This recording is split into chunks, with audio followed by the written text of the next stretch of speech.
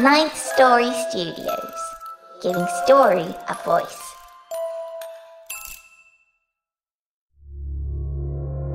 This podcast is part of the Dark Myths Collective. Visit darkmyths.org to discover more shows like this one. The darkness awaits.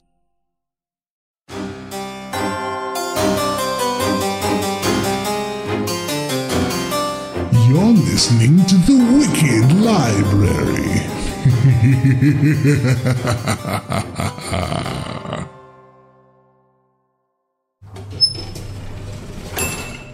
Let's go for a ride. There are many stories here. Like this place, like many things here, some have become lost. But all lost things yearn to be found, and all stories long to be told. I've searched through my building, gathering up stories from every floor, from the basement to the 9th story, and every floor in between. Stories of choice, of the hopeless, the redeemable, and the lost. Stories that will unlock something inside of you and carry you through fear to your future. Get your copy of the Lift's first anthology on Amazon in print and Kindle. Let's go for a read.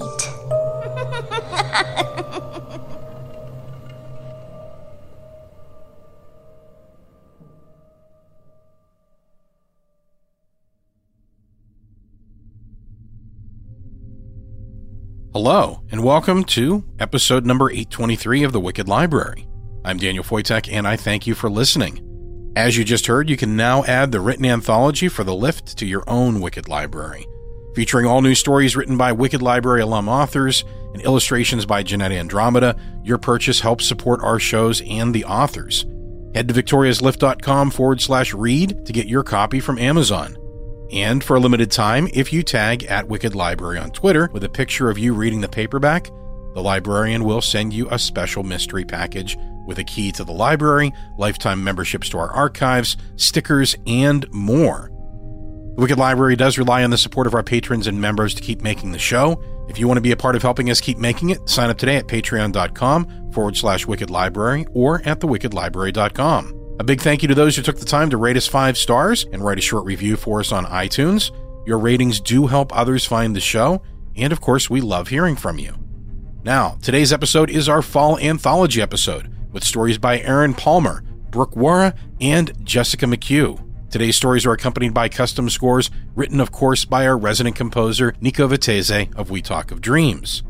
Please, if you enjoy the stories you hear on the show, find the work of the authors and buy their work.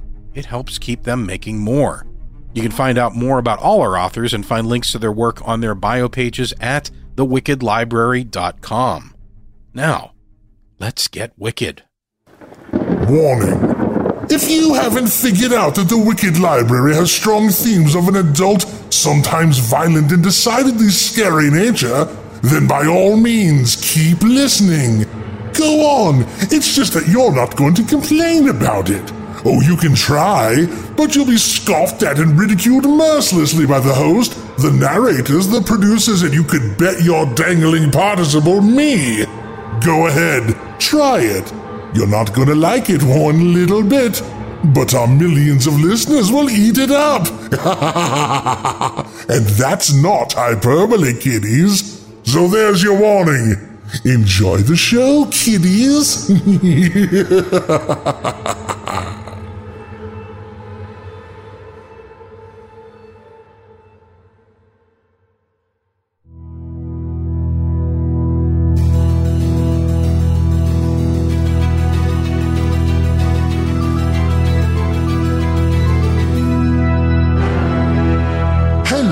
Kiddies, have a seat, but don't relax.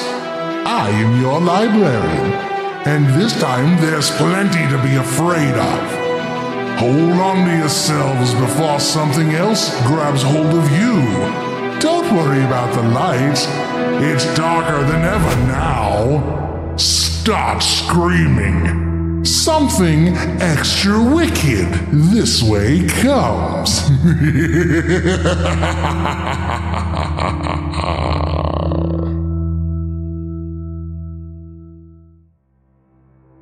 Today's first story is told by Mike Delgadio, Graham Rowett, David Alt, and yours truly.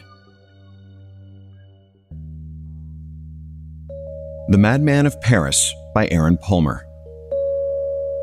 I first met Howard Rathbone during an argument with his landlord. Having come to the apartments on the Rue Monsieur le Prince to visit a friend of mine, my train of thought was disrupted by someone talking very heatedly in French and another man responding in a gravelly Boston accent. Je ne comprends pas. Je seulement parle un peu français, and you know that, you bastard. I looked over and saw a thin, middle-aged man, the French speaker, gesticulating at the tallest man I had ever seen. The tall man had wild, unkempt hair that hung down to his shoulders, and although it was nearly noon, he was dressed in his nightshirt. He was glowering down at the landlord, who barely came up to his chin. His long-fingered hands clenched and unclenched as the older man continued to berate him.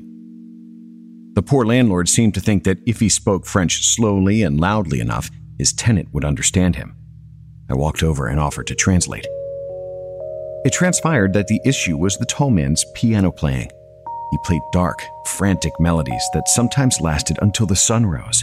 The other tenants had had enough, and he was keeping them from their studies and their sleep, and in some cases, the landlord said, even frightening their children. But I must practice, said the tall man. I have nowhere else to play. How am I to improve if I cannot practice? The landlord responded that he did not care, and that the tall man could drag his piano into the street and play for centimes if he wished, but he could no longer play in the apartments. As I translated this last, the tall man's nostrils flared and his eyes widened. He took a step forward to the landlord. I came between them, put my hand on his chest, and drew him off to the side. Come on now, man. There's nowhere else you can practice? Where do you take lessons? The tall man responded that he had no teacher, not anymore. Well, I'm sure you'll be able to think of something, but assaulting your landlord won't help matters. The tall man glared at me, but relented and said, Tell him I won't play in the apartments any longer. I related the message, and the landlord looked visibly relieved. I turned back to the tall man, but he had already spun on his heel and retreated to his rooms. Merci beaucoup pour votre aide, monsieur. The landlord said. De rien, I responded, smiling at him. The man left, and I continued to my friend's dwelling. I relayed the curious occurrence to my companion, who laughed. Ah, yes. Howard Rathbone. You know him? Not well. I've spoken with him a few times. Never more than small talk. He seems gruff, but harmless. He has a bit of a temper, it would appear.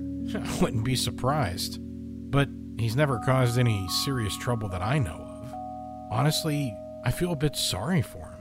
He doesn't do anything except play that chilling music. And now, he can't even do that. I'm not sure what he's going to do with himself. It struck me just then that my studio space was far too large for my needs at present. I had a few workers under me and no large projects at the moment. There would be plenty of room for him to practice there if I were inclined to offer it. I considered for a bit, sipping my tea. I knew from experience that acts of kindness to the unlovable were oftentimes just the thing needed to make them a little more humane. It would be no great bother to me, nor likely any of the people that lived nearby. He couldn't possibly play loud enough to seriously disturb them. I made the decision to offer my space to him and went down to his rooms to make my proposition. A softness came into Rathbone's eyes when I made the offer. Is it far? No, not at all. Would you like to have a look at it? He shook his head jerkily and waved a hand. No, I'm sure it'll be fine. Thank you. Give me the address and I'll hire some men to move my piano. I did so and asked him if he wanted to meet me at a nearby cafe at 2 o'clock for coffee. If I was going to be sharing my studio space with him, I wanted to know him better. He smiled with no mirth whatsoever. For wine, he said, and turned and retreated back to his rooms. We met at the appointed time. True to his word, he immediately ordered a bottle of red wine. As he awaited it, he seemed curiously agitated and frightened. He had insisted on sitting with his back towards the wall, and his eyes kept flicking over my shoulder towards the door and front windows. I asked if all was well, and he replied that it was nothing, that he was of a naturally nervous disposition. He relaxed visibly when the wine was brought and poured a glass and took a deep draught. He gave me his name and told me his story. He had come to Paris 2 years ago in the hopes of causing a sensation, such as Louis Moreau Gottschalk had 50 years before. But his own performance at the Salle Pleyel had been a disaster. His teacher had begged him to play pieces by Chopin, Liszt, and Thalberg, but once on stage, he ignored the program entirely and performed his own compositions. His lip curled as he recounted the baffled crowd's reaction, the shocked muttering audible even over the piano, and the slow trickle of bodies out of the concert hall as, one by one, they left in disgust.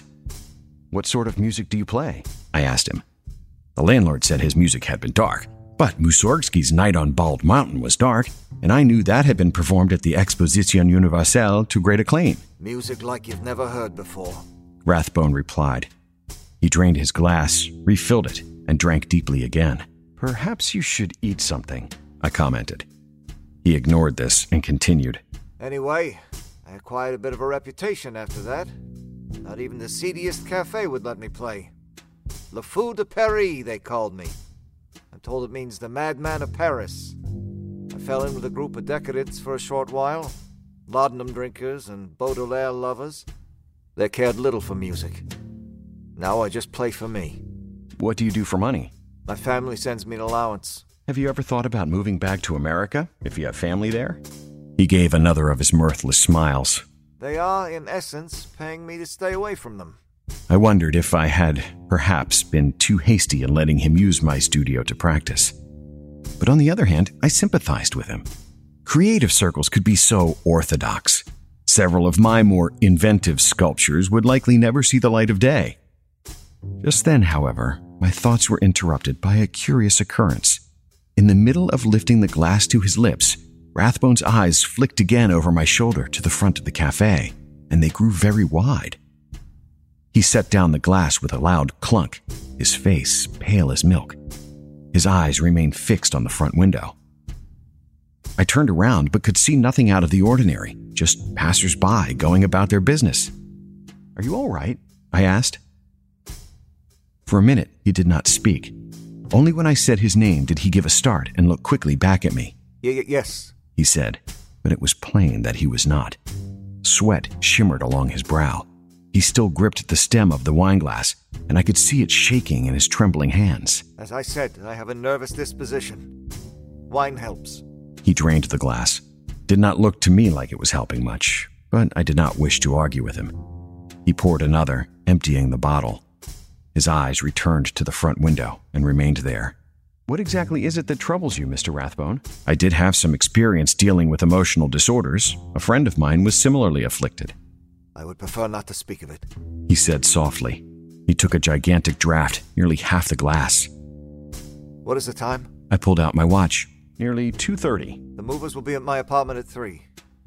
Why don't you tell me something of yourself, and then we can leave?" "Very well." I told him of my own artistic aspirations, my idolization of Augustus Saint Gaudens, and my family back in New York, who encouraged me to pursue my desires and gave me the means to do so. As I spoke, his eyes did not leave the front of the cafe, and the color did not return to his face.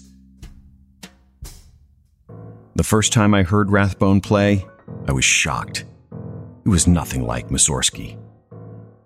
He put notes together in the most demented of ways, his fingers everywhere at once, scurrying across the keys of his piano like centipedes, bringing forth horrifying atmospheres of madness.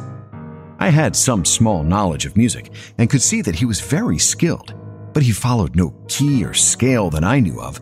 The high notes shrieked at the touch of his right hand, while the left pounded out chillingly deep passages that evoked such doom the hair on my arms stood on end. The look on his face as he played was frightful. His eyes were wide, his teeth bared in a vicious snarl. I could easily see how he had come by his moniker.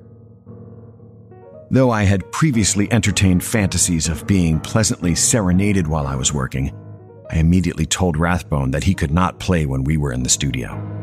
The reason I gave was that it would distract us from our labors, but truth be told, I did not want to hear playing such as that ever again. He grudgingly agreed.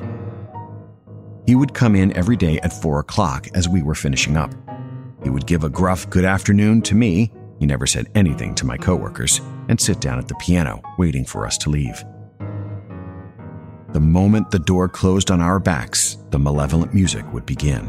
Whenever I caught a whiff of his breath, it always smelled of wine, and once or twice I heard the satchel he carried clink. According to those who lived near the studio, he played almost without ceasing until the very late hours. As best as I could tell, he seemed to have no life beyond drinking and the piano. With the permission of my friends, I took to inviting him to dinner, but he would always rebuff me. I must play, he said. Given that he was not playing for anyone but himself, I was baffled at this fanatical devotion. Eventually, I gave up asking. One morning, a very troubling event occurred. I came in early, before any of my coworkers, and found Rathbone lying on the floor next to his piano, a puddle of vomit by his head, empty wine bottles strewn about. To my relief, he woke up at a sharp shake of his shoulder. Water, he rasped. I fetched him some water from a pitcher we kept in the studio, and he gulped it down greedily. Mr. Rathbone, I said without preamble, I'm concerned about your drinking. He cursed at me, slurring. He's still drunk, I realized. I must drink, he growled. It helps. Helps what? I demanded. It certainly doesn't look like it's helping anything right now. He blinked at me, eyes unfocused. Drinking keeps it away. I was nonplussed. Keeps what away? I asked. I don't know why, or what I did, but it follows me everywhere. It started when I was 20. It's been on my heels ever since. Drinking and playing keep it away. What is it, man? I was beginning to grow frustrated. I don't know. Well, what does it look like? At this, he grew very pale. He shook his head violently and would not utter another word, no matter how hard I pressed him. This man belongs in a sanitarium, I thought. I helped him to his feet and guided him to a chair. As I made to go clean up the sick on the floor, he reached out and grabbed me by the coat. Please don't make me leave. I have to play. Playing and drinking, they keep it at bay. I'm sorry for causing you trouble. I won't drink so much, I swear. Just, please. I need to play. He looked so wretched that I knelt and patted him on the shoulder. There, I said. I won't keep you from playing. I thought a lie the best course of action at that moment. However, I would like you to speak to a doctor. I know a man who specializes in patients with your nervous disposition. Very well. Now, let me clean this up and I'll walk you home. It wasn't truly a lie, I thought. I won't keep you from playing. However, if Dr. Beauvais decides you need to be committed to an asylum, then that is out of my hands. However, Dr. Beauvais pronounced him perfectly sane. He admits to seeing this figure, Beauvais said, but says he knows perfectly well it isn't real, and that startling though it may be, he has learned to ignore it. That's not the mark of a lunatic, Montague. I remained silent, full of doubts. His playing helps, he says. Beauvais continued. It allows him to focus his thoughts elsewhere. I'm sure that's the reason for his drinking as well, although I agree with you that it's concerning. I think the best thing to do in this case, Montague, would be to allow him to continue using your studio to play and lay down some strict rules for him to follow. I'm concerned about the effect not being able to play would have on his mind, as he has nowhere else to go for it. Hopefully, in time, he can learn to find solace entirely in music rather than alcohol. He seemed quite convinced of this figure's reality when I found him the other morning, I said. He was also quite intoxicated. Alcohol has the nasty effect of worsening these sorts of disorders, however much the afflicted may fear that it helps. I considered for a moment. It now seemed clear that his behavior in the cafe was due to him having glimpsed this figure. And while he did not seem able to ignore it at all then, his refusal to speak of it suggested that he was aware of how such a claim would be perceived. This at least indicated that Dr. Beauvais was correct. Very well, I said. I will defer to your judgment. I informed Rathbone that he must drink less, which he has already agreed to. I also informed him that if there was ever any damage to the work we were doing, that he and his piano would be out on the street. He agreed. All seemed to go well for a time. No further alarming incidents occurred. Our projects remained unmolested.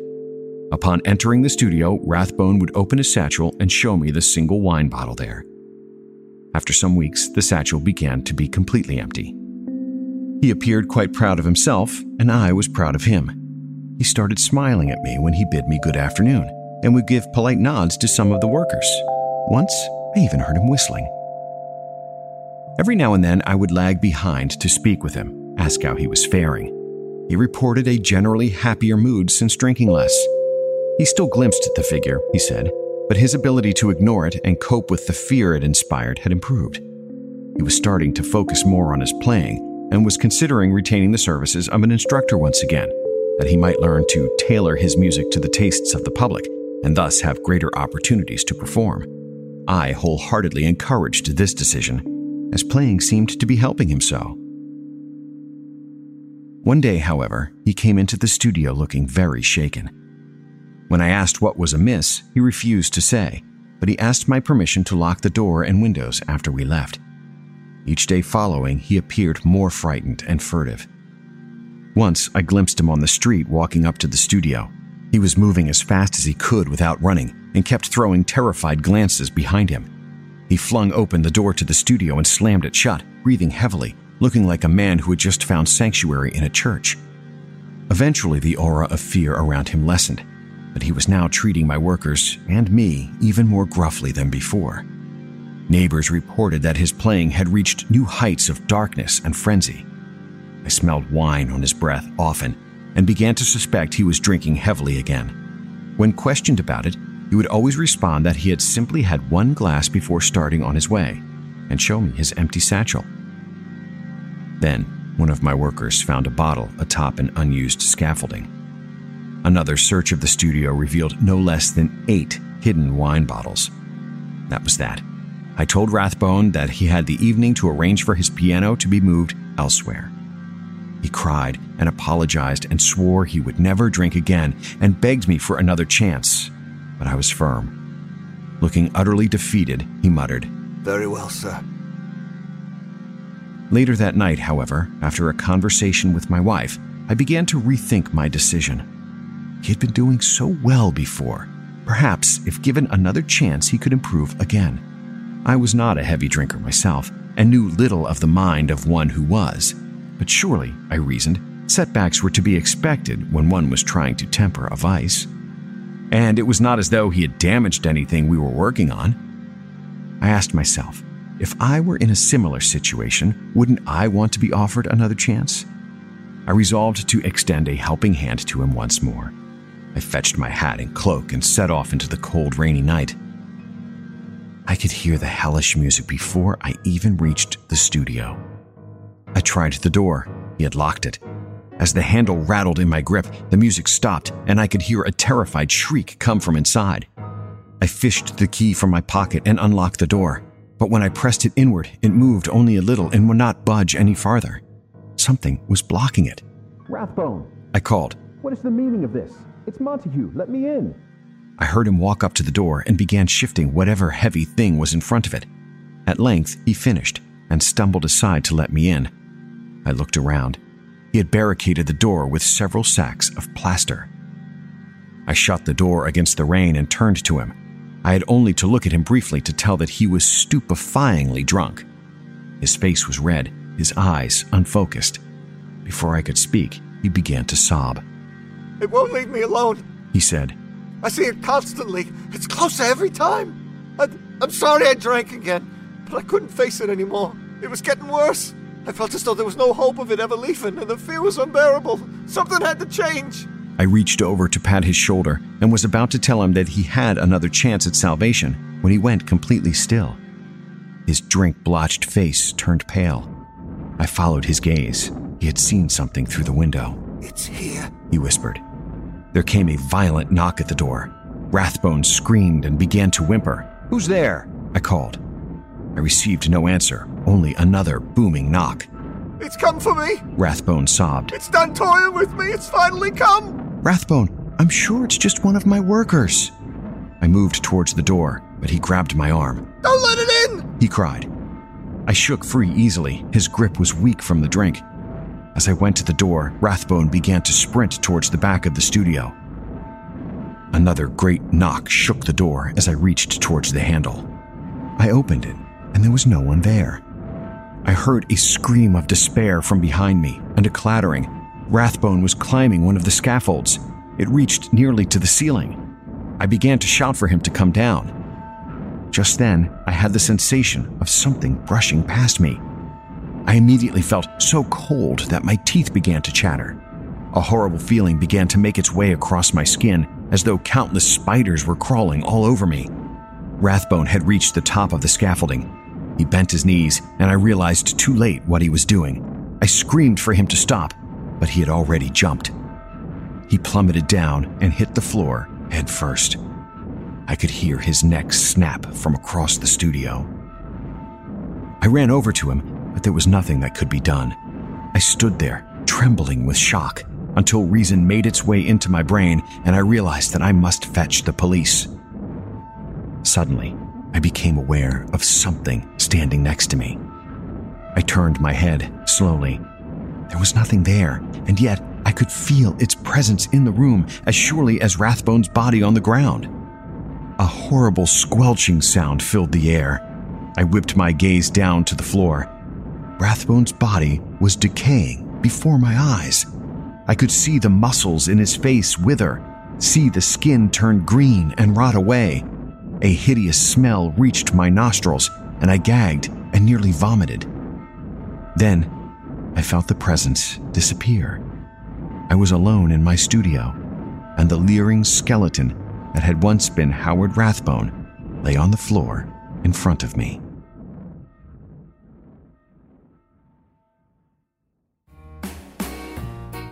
Where do you think you're going? There's more story to come. Don't you want us to keep the lights on?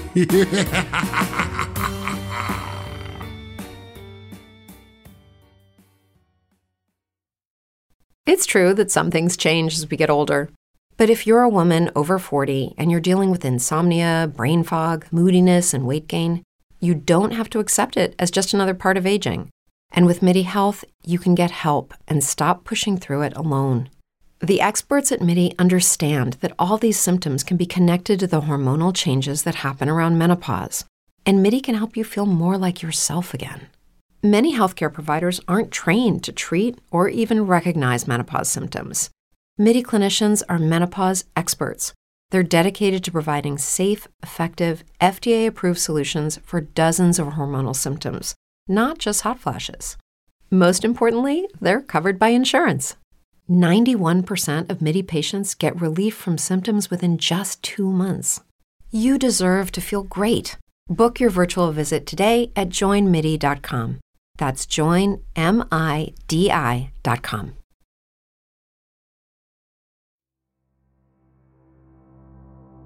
Up next, a tale told by Jessica McAvoy. Cold Beer, Cheap Cigarettes, 24 Hours by Brooke Wara.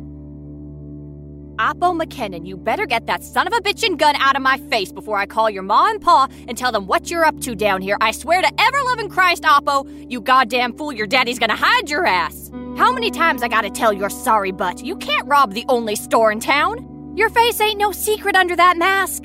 I changed your damn nappies until you were 4 years old, Oppo. 4 years old! Your ma always did spoil you. That's probably why you never left her. You sit in that goddamn barn all day drinking your goddamn beer with your daddy's Social Security money and come down here with pantyhose over your head, you baboon, and rob us blind when you run out. Well, for fuck's sake, Oppo, take your beer and go home. I won't even call the sheriff this time if you just get that fucking gun out of my fucking face. Bobby Patterson, who had worked at the one-stop shop since high school, and that darn senior had knocked her up before skedaddling town on a football scholarship, was accustomed to all manner of hijinks from the locals. She had been robbed by Oppo no less than 7 times. Maybe things worked differently out there in the real world, the world she only viewed through the 13 inches of her hand-me-down television set. But here in her town, most of the time the sheriff was content to give ol' Oppo here a slap on the wrist. Maybe implore his pa to give the boy some extra work around the farm, why don't ya? Oppo was generally harmless, after all. At least, before this night he had been. Bobby had suspected something might be terribly different about Oppo, terribly wrong, when just 10 minutes before she had witnessed him lumbering down the street, dragging a dead raccoon on a rope behind him. What in the hell? Bobby's shiny, plum-colored lips had gaped. That's when Oppo had walked in and pointed his 12-gauge straight at her Farrah Fawcett Dew. Lord, she had never cussed so many cuss words in one breath in her life the way she had cussed Oppo, but she was just so scared. And besides, the boy had never brought a gun before, God please forgive her. Their faces ain't right, Oppo said. He didn't seem to be talking to her so much as to himself, Bobby felt. His eyes had a shocked, funny, unfocused look to them. Lord God, their faces ain't right. What are you talking about, Oppo? And what the heck are you doing with that dead critter? And can you please put that gun down? Bobby was about ready to piddle her panties. Oppo seemed to see Bobby's face for the first time. He gulped once, twice, and nodded. Yes, of course, sorry, Bobby. He lowered the gun. He looked down at the dead raccoon that was making a black, bloody mess on the floor she had just mopped, and blinked. We'll need food, he said. Bobby shook her head. You have right lost your marbles, Oppo, you truly have. Bobby! Oppo lunged at her, startling the piss out of her. You could come with me. I could save you. Grab some supplies, grab whatever you can carry. No, wait. Do you have your car here, Bobby? No, they'd hear that. Better to walk. Oppo was getting that funny, faraway look in his eyes again, and swinging the shotgun around in wild arcs while he talked. Bobby inched a hand toward the store's landline. She wondered if she could knock off the receiver and hit the speed dial for the police department before Oppo caught her. Now listen here, Oppo, Bobby said. I don't know what shine you've been drinking that's got you so wound up.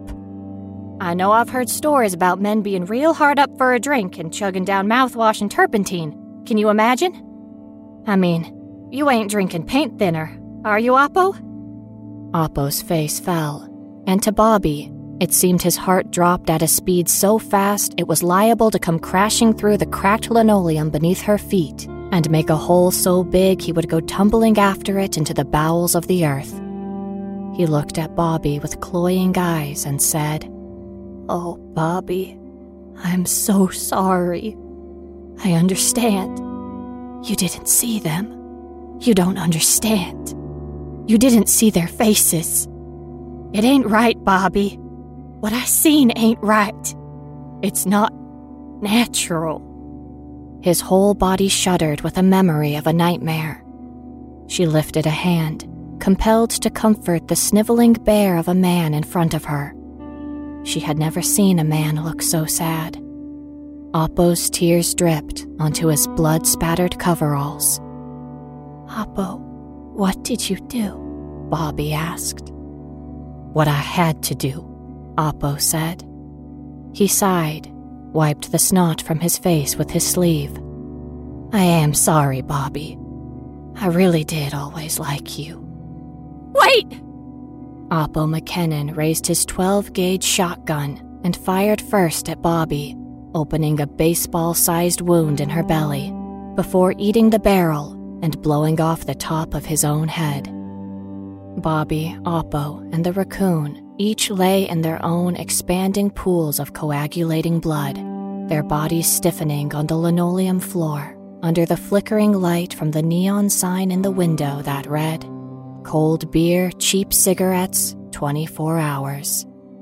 It was 4 a.m.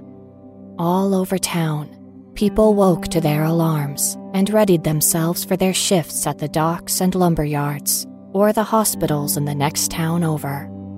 They planned to drop in at the one-stop shop and grab their black coffees, muffins, and newspapers. Inside the last house on Badger Road, Sven Järvinen screamed at the sight of his own wife's face and butchered her and himself with a hatchet.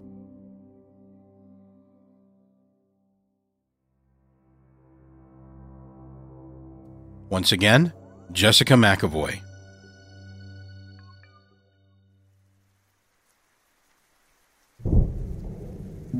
Spineless by Brooke Wara.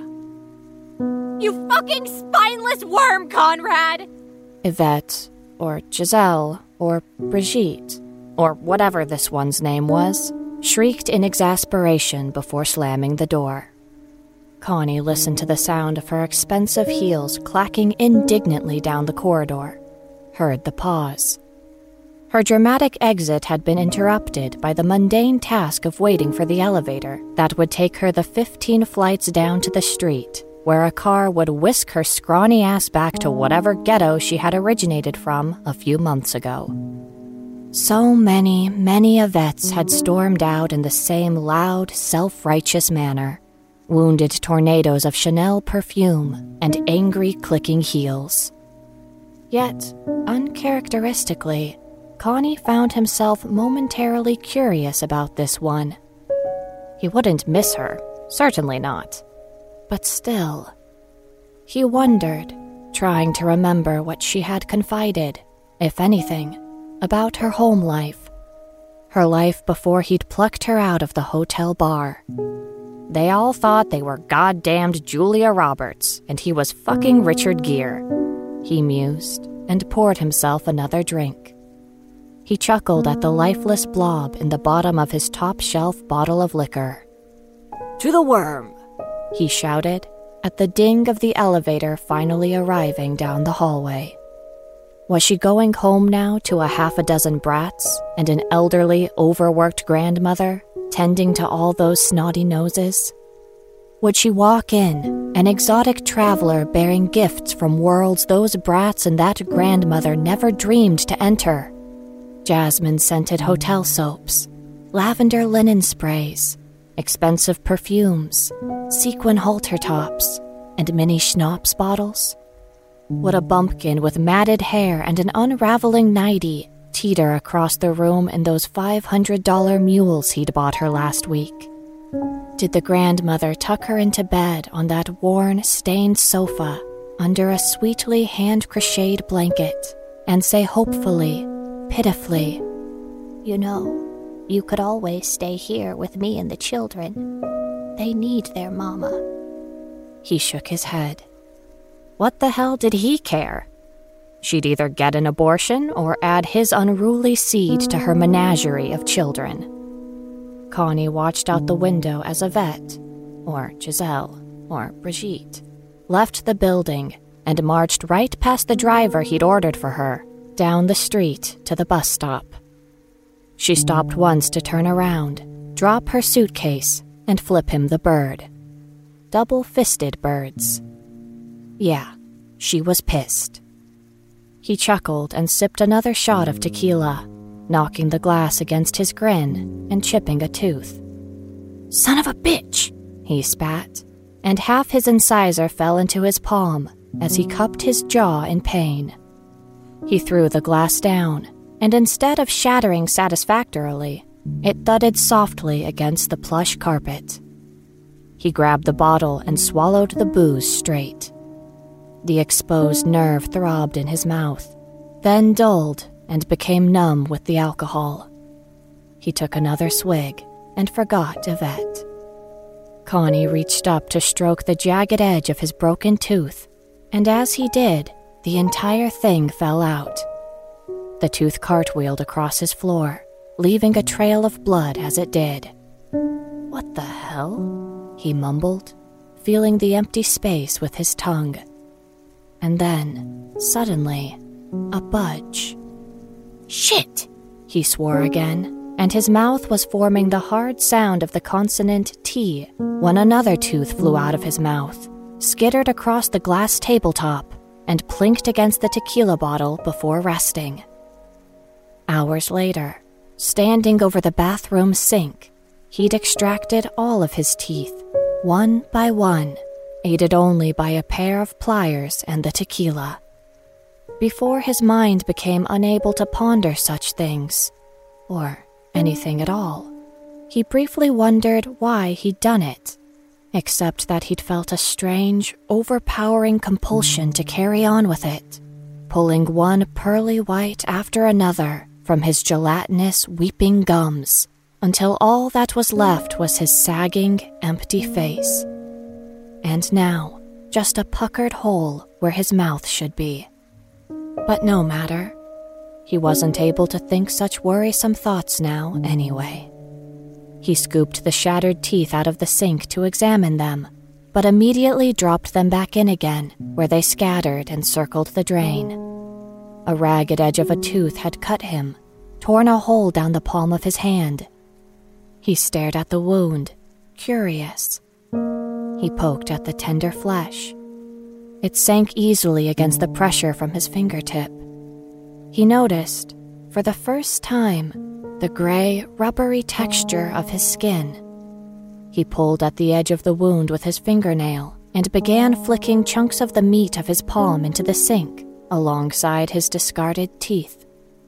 Underneath the tear in his palm, a shiny pink pulpiness glistened, beckoned him, urged him on. He began to tear fervently at the wound, and while the apartment filled with the wet, sucking sounds of flesh, the worm bobbed alive at the bottom of Connie's tequila bottle.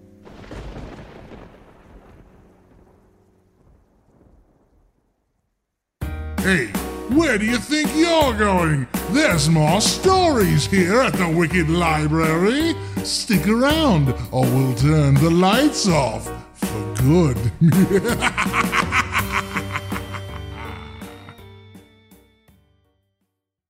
Brain fog, insomnia, moodiness, weight gain. Maybe you think they're just part of getting older, but MIDI Health understands that for women over 40, they can all connect to menopause. It's at the root of dozens of symptoms we experience, not just hot flashes. MIDI clinicians are menopause experts, offering safe, effective, FDA-approved solutions covered by insurance. 91% of MIDI patients get relief from symptoms within just 2 months. Book your virtual visit today at joinmidi.com.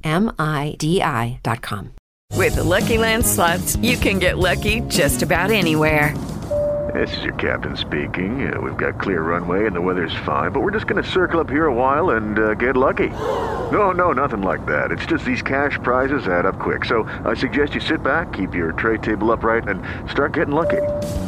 Play for free at LuckyLandSlots.com. Are you feeling lucky? No purchase necessary. Void where prohibited by law. 18+ terms and conditions apply. See website for details.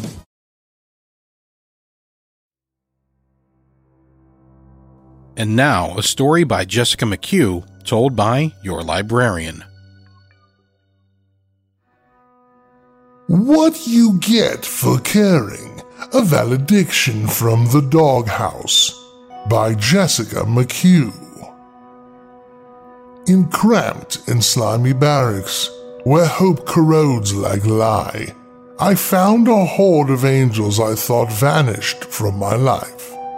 Though colonized by mites and fleas and mad with years of whining pleas, I wrapped them up in my disease and prayed it wouldn't spread. But prayers have never helped me.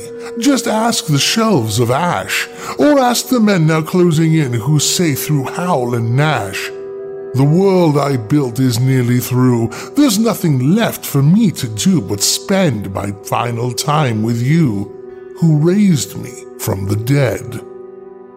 You, the first who needed me and gave me strength to live, whose pain outshone mine alone and ran through me like a sieve.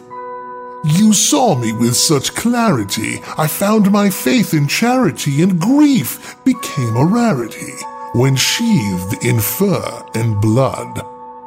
But grief's a witty trickster who writes in magic ink, and inward rants once faded reappeared within a blink. Again, I faced the gates of hell to free more misfits from their cells. I rang out joys instead of knells. the way a mother should. Starting out with only 3, I followed all the rules, but the more I saved, the more folks changed soon. They were so cruel. I had to venture out of town. I'd thought I'd laid my duties down. They'd rather watch the darlings drown than let us live in peace. They refused to understand my children, oh, my dears, our unique family unit. So bedeviled by their fears, they sought to separate us and used shame to desecrate us, but our pack, so fierce, courageous, broke free of every leash. Yes, I bent a couple rules and slipped a couple bills, and for sure I did go overboard when I poured the pills. But once inside, I couldn't balk. You can't save lives with only talk. They had to take the same long walk into an endless sleep. I can't help it was worth it. I can't help it was right. When your mind lives in darkness, shifting shadows feels like light. And you shifty little children who made mother saint and villain, let this be our coalition. We'll show them we are free. It can't endure forever. The best things never do. Our home might end up nothing but a muddy roadside zoo. Despite the love we've amassed, the officers are coming fast, and anesthesia cannot last, so please, begin the meal. Give the kids the easy parts, start with my little toes. Leave for them the fleshy bits like my earlobes and my nose. The rest of you can scrape the bone, rip me apart, rebuild your home. Your mama's proud of how you've grown, with love in every squeal. There's joy in all this pressure. It's like embracing God in the guts of orphan children between their fang and claw. I know there's not much to archive, but deep inside I'm still alive. For the first time I might just thrive in annals beyond men. Don't be afraid of killing, now that you've got the taste. I've got it too, but can't undo the feasting taking place. But if you feel the same dark pull and find that you are not quite full, cut off your sweet domestic wool, and you'll escape again. Stay hungry for your freedom. The only way to heal a wound stretched wide by humans is to make yourself a meal that nourishes both lie and truth, and teaches them by blood and tooth. We all must act a bit uncouth to save the ones who stray.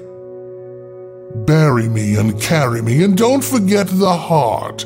Whoever eats the last of me, remember with each part. Though soaked in fear and loneliness, I found a way to cope with this. So kiss me now and take my lips. I've nothing more to say.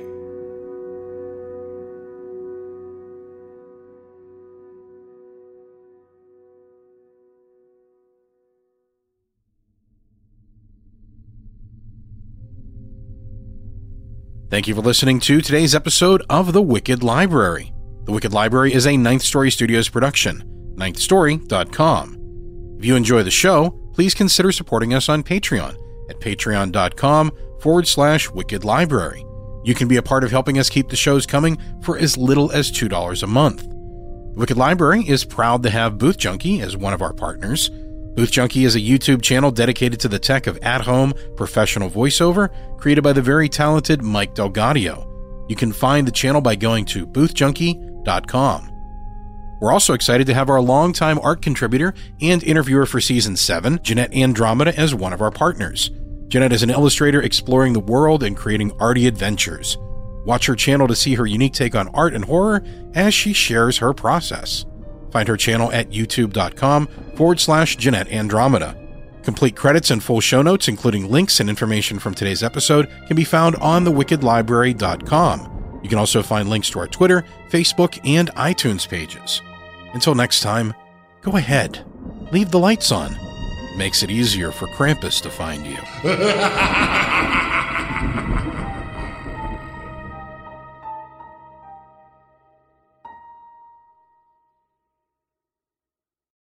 It is Ryan here, and I have a question for you. What do you do when you win? Like, are you a fist pumper, a woohooer, a hand clapper, a high fiver? I kind of like the high five, but if you want to hone in on those winning moves, check out Chumba Casino. At ChumbaCasino.com, choose from hundreds of social casino-style games for your chance to redeem serious cash prizes. There are new game releases weekly, plus free daily bonuses. So don't wait. Start having the most fun ever at ChumbaCasino.com. No purchase necessary. VGW. Void were prohibited by law. See terms and conditions. 18+. Hey guys, it is Ryan. I'm not sure if you know this about me, but I'm a bit of a fun fanatic when I can. I like to work, but I like fun too. It's a thing. And now the truth is out there. I can tell you about my favorite place to have fun. Chumba Casino. They have hundreds of social casino-style games to choose from with new games released each week. You can play for free anytime, anywhere, and each day brings a new chance to collect daily bonuses. So join me in the fun. Sign up now at ChumbaCasino.com. No purchase necessary. VGW. Void were prohibited by law. See terms and conditions. 18+.